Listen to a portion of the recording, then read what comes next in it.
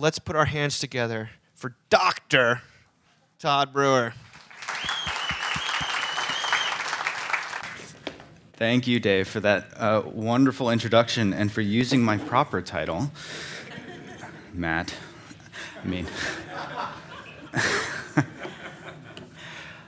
It's so great to be with you all. It's been COVID and everything. It's been a long time since I've been, talking to people. And so this is just splendid, which is to say, a little bit of grace as I figure this out, okay? I'm out of practice. So the title of my talk this morning is If Jesus Had a Twitter Account, and we're trying to work this, there we go. If Jesus had a Twitter account. It's probably a bit cute of a title, but is actually asking a not-so-hypothetical question. If Jesus, equipped with that much-envied blue check mark, sent tweets, would he, with his perfect righteousness, take part in our righteous anger? Is righteous anger even a category he would condone? I've been thinking about this topic for a while now. A few years ago, Professor Alan Jacobs spoke at the Mockingbird Conference in New York. One of his lines that he said is that the 7 deadly sins, all those wonderful things, the 7 deadly sin of our culture right now is not lust, much to everyone's surprise. He said, it's not lust, it's wrath. It's wrath. And I think this observation has been, in the years since, more than validated. And so along these lines, I want to look at Twitter is basically a euphemism for wrath. Someone put this together a few years ago, and I think it's brilliant. Twitter has become something of a social stereotype for the place where people go to be angry with other people. Of the 7 deadly sins of social media, Twitter is the virtual place of wrath. Instagram is the place where you go for vanity. Netflix is for sloth, of course. Tinder is for lust. DoorDash didn't exist when this was made. But Twitter is the place you go to vent. It's the place you go to vent at companies for their terrible customer service. Sorry, these have been collapsed. So the tweet on the far left is Will.i.am complaining about how his seats were given away on the flight. Or the second one is from, do you guys see what cereal that is? Cinnamon Toast Crunch? This was a big deal on Twitter about a month ago. Someone found shrimp tails in their Cinnamon Toast Crunch. And they decided to tweet at it. Cinnamon Toast Crunch, in their infinite wisdom, decided to take part in this conversation and said, no, it is not shrimp tails. This is sugar. At which point, biologists volunteered to try to take down Cinnamon Toast Crunch to confirm that this is, in fact, genetically shrimp tails. And then the last one is from one of my favorite UK grocery stores, Sainsbury's. They sell sandwiches. Someone said, Dear Sainsbury's, the chicken in my sandwich tastes like it was beaten to death by Hulk Hogan. Was it? And they, of course, respond, really sorry it wasn't up to scratch. We'll replace Mr. Hogan with the Ultimate Warrior on our production line.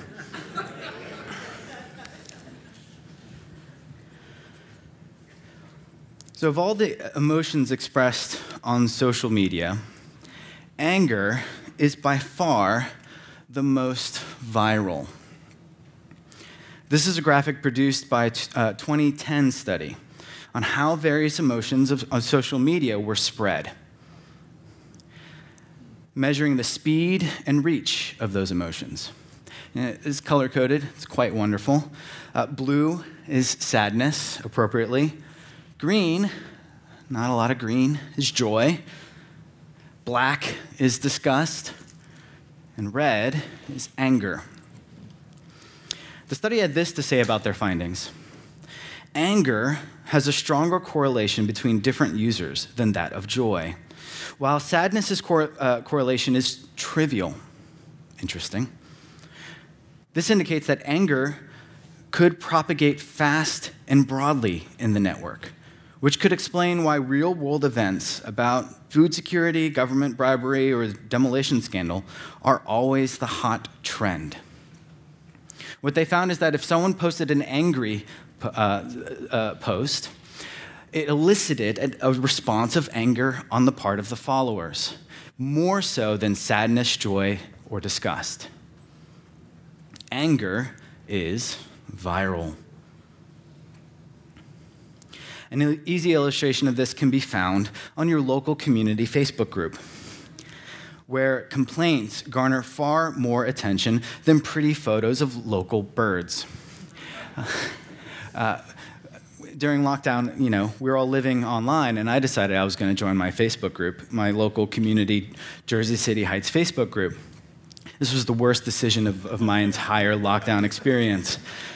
Not only because the algorithm, as you engage with it more, it sends you it more, right? Well, this place was a place where everyone was complaining about the sidewalks and the potholes and loud neighbors and the feral cat colony that exists on my block and gives my dogs ticks. I did not send that post because the person who is my neighbor is on that group as well.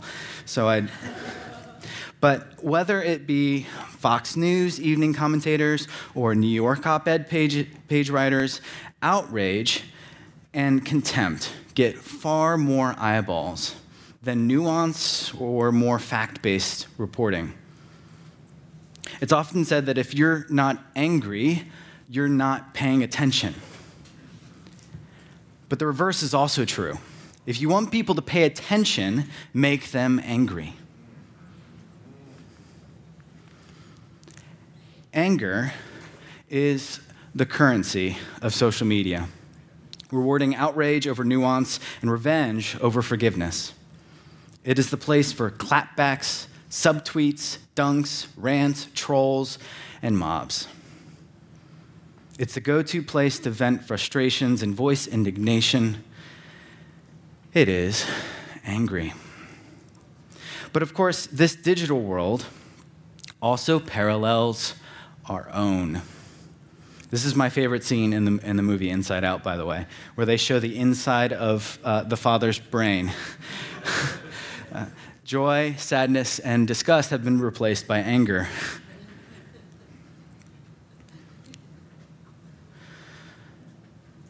So, of course, this digital world also parallels the real world. After all, it is us who are tweeting. It is us who are retweeting, posting, commenting, liking. The digital world may promote our rage, but the effect is still the same, particularly as the lines between the digital world and the real world blur, even more so during this last year. Writing in 2019 in The Atlantic, one writer compared the psychological studies on anger written 40 years ago with that of today. And he observed that anger has become less episodic and more persistent. It is a constant drumbeat in our lives. It is directed less often at people we know and more often at distant groups that are easy to demonize. These far-off targets may or may not have earned our ire. Either way, they're apt to be less invested in resolving our differences. Without the release of catharsis, our anger has built within us, exerting an unwanted pressure that can have a dark consequence. The desire to not merely be heard, but to hurt those we believe have wronged us. Rather than fits of rage, temporarily transforming ourselves into, wait for it, the Hulk, where we lose our rational capacity and then calm down and return back to the good doctor. Rather than having a release valve with minor annoyances, that these things can elicit disproportionate responses. Showing our anger online does not lessen its passion, but intensifies it with affirming likes and shares by our fellow rageaholics. A feedback loop is created by like-minded praise. And at just the moment when our blood pressure might lower, when our heart rate slows down, something else comes along to make us angry again. The news cycle changes, something happens in our lives elsewhere, and the monster is alive and well again. So, perhaps it's not unsurprising that when we turn to Christianity within our emotional, angry selves, the Jesus we seek looks a lot like the Hulk. Come on, this picture's just funny. I mean, I love it. Led by our anger, when we look to the Gospels, we find a Jesus created in our own image, who justifies our scorn with his own subtweets, dunks, and rants. The meek and mild portrait of Jesus is the stuff of childhood fairy tales, we are often told. Jesus was a mere human, after all, so he must have gotten angry like the rest of us. Now, when I first started looking into this question, I thought that I would find some real concrete examples of Jesus getting angry at people. And I thought, you know what, there's going to be a few places, and what's going to happen, what I'm going to end up saying is, Jesus gets angry every now and then, but if you look at the whole of his life, he's not angry that often. We're angry all the time. Jesus is only angry occasionally. But that's not what I found. Fortunately or unfortunately, my original hypothesis was disproved by my constant searches for various different, throughout the Gospels. What I found was that in all of the 4 Gospels, there are precisely 2 places where Jesus' emotional state is recorded and displays something that might approximate to anger. In Mark 3, when a man with a withered hand is brought to Jesus for healing, it's the Sabbath. There are people there who do not want him to heal, who do not want him to do work on the Sabbath, and he knows this. And so he looks around the room, and in anger he looks, it is said. He shoots the Pharisees and Herodians a scornful look. Not, though, the scornful look is wrathful look, angry look. But not because he's feeling angry, but because he is grieved at their hardness of heart, Mark tells us. So that's one. The second one, in Mark 10, when his disciples prevent children from seeing Jesus, he is, quote, displeased. Perhaps annoyed, we might say, by their actions. Now, a brief moment of vexation and giving the side eye to some dudes who really want to kill you in that moment, that's a shaky foundation to build the case for Jesus' righteous anger. Now, I know what you are all thinking, because you exist on the internet too. At least I think you do. I see you in person. You are all thinking right now, what about the cleansing of the temple? Right? If there's any moment when Jesus got angry, surely that was going to be it. In popular consciousness, this is the most famous example used to promote an angry Jesus. And on this point, there are all the memes. What would Jesus do? He made a whip. And this is my favorite one. When someone makes you angry, keep calm and think of what would Jesus do. But remember that throwing tables upside down and chasing people with a whip is a possibility. If you get angry, please don't turn over tables at me. But here's the problem with this. This is actually not what the text says. One scholar has deemed Jesus' action to be a temple tantrum. And to be fair, it is quite the spectacle, isn't it? In John, he makes this whip. He doesn't make a whip in Matthew, Mark, and Luke. In John, he makes a whip, and he drives out the cattle. And the owners of the cattle are left running after the cows and things that have left.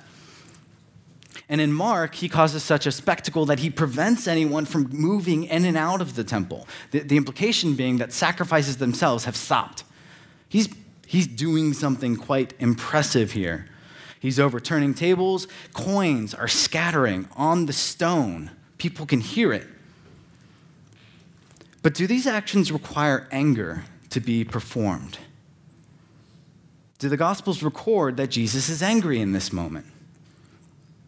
There is a book that just came out by someone by the name of F. Scott Spencer. It's called The Passions of the Christ.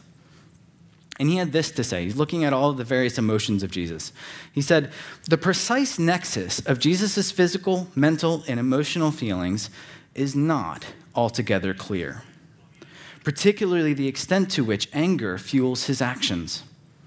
Just because Jesus enters the temple intent on making a scene doesn't mean he executes it with cool, calm efficiency, but allowing for the surges of adrenaline and tinges of perhaps anger, that does not turn the episode into a fit of pique. He knows exactly what he's doing. There is calculated method to the madness. You see, Mark, Matthew, and Luke's record is fairly businesslike. He came to Jerusalem, went into the temple, and began to drive out the money changers. It's very economical, it's short, it's compact. There's no insight into whether or not Jesus is angry in this moment. And the Gospel of John connects Jesus' temple disruption with his crucifixion. It is zeal for your house that has consumed me. The insults of those who insult you have fallen on me, as the quotation would be extended.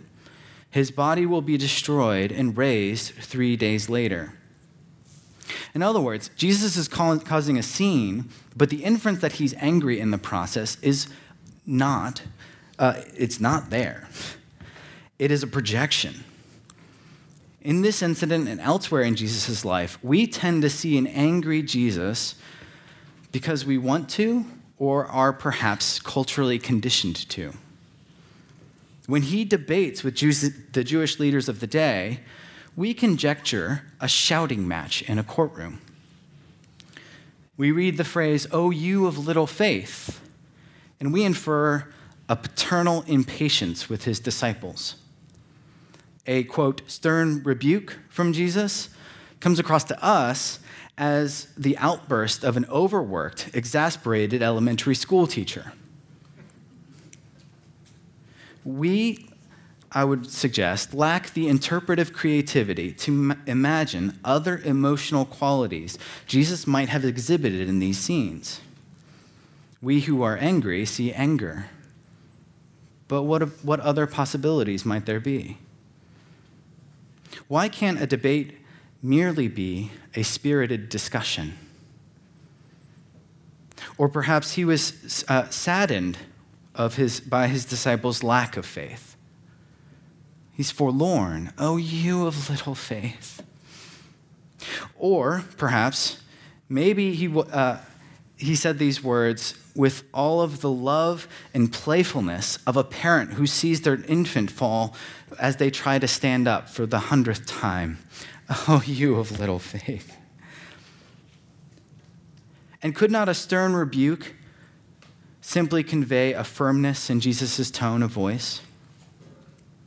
His words of woe, far from necessarily communicate rage, convey seriousness and urgency, if not desperate lament. In Matthew 23, the extended woes that Jesus has about the scribes and the Pharisees, the very next section is, if you look at your Bible headings, right, you have the woes. The very next section, unbroken, continued conversation, is the lament over Jerusalem. So you're left with the question, which is it? Is this pure rage, as we might think it, and then he turns on a dime to lament? No. I think he saw exactly what was going on with all of the urgency and desperation and sadness of a world which is going off the rails. Now, the emotional life of Jesus is not one of undisturbed serenity. And this is where the meek and mild stoic Jesus is not true. No. He was not fully in control of his emotions and had no emotional life. He was moved with pity. He felt distressed or dismayed. He had compassion on the crowd, for they were like sheep without a shepherd. He felt anguished by his impending death. But anger? Not so much. The one who preached that anger against your brother is the same as murder seems to have practiced what he preached. There is a clear disconnect here between Jesus' own emotional state and our own penchant for anger. The righteous Jesus did not manifest itself in anger. Anger is not a fruit of the Spirit. Now, if you look at cognitive and psychological studies of anger, they'll tell you that anger has utility. And this is, I think, very culturally prevalent. Anger is useful. Use your anger. Anger is energizing. You must find a vent for your anger. Make it healthy. But it's a tool that is helpful in use in moderation. They say that anger is an emotion that has many stimuli. It is the emotion that arises to the violations of norms, personal offenses, or when a situation is illegitimate, wrong, unfair, contrary to what ought to be. Anger is a personal, subconscious barometer, one that informs us that something isn't right. Anger, then, is closely tied to notions of fairness. What we become angry about reflects our personal, almost instinctive sense of right and wrong. Those of you who have children, what happens if one child takes the toy of another child? That child becomes angry. Why? Because it's their toy. What happens if your airline double books your seat and you miss your flight? You go on Twitter. Or what if you make a mistake and there's no one to blame but yourself? You get angry at yourself. This is perhaps why notions of anger and judgment are so closely intertwined. The Greek word for anger is sometimes also translated as wrath. It's the same word. Our passion for righteousness can be the very occasion of our wrath. The things we are most certain about are simultaneously the same things we get the most angry about. Anger is the emotional manifestation of the law. And just like the law, it is the emotion of condemnation, one that brings death and is incapable of creating what it seeks. Now, not everyone thinks this, of course. One of my favorite quotes from Aristotle's Nicomachean Ethics is on anger on this subject. He says, getting angry is easy and anyone can do it.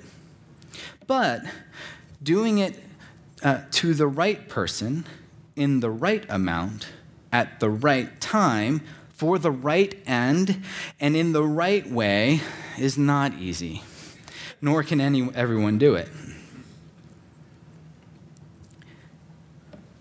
He thinks he's trying to thread a very fine needle. He's assuming too much of people, that anger is a tool that we are capable of wielding without inflicting undue punishment. However, the righteousness of one's anger, the book of James tells us that it does not produce the righteousness of God. And we know this from daily life. If you get angry at your child who has just stolen the toy from your other child, are they going to give it back? If you respond with anger to a teenager who has snuck out in the middle of the night to go God knows where, will they voluntarily not do so in the future? I want you to imagine with me a first date, and I want you to tell me how it went. In this first date, you have two people, and the guy will say, they sit down, and he's annoyed with the waiter. And then he's annoyed about the menu. And then he's annoyed that the food is arriving too late. And then he's annoyed with you and your conversation. You've been talking for too long about your job, and he really wants to talk about his job. Then the food comes, and it's cold, and he's angry. And then the check comes, and there's been an unexpected charge. And he's not happy that he's going to be now paying $120 when he thought it was $100. And he goes, he picks up the check. Do you see him again? Does anger produce love? No. That's the obvious answer.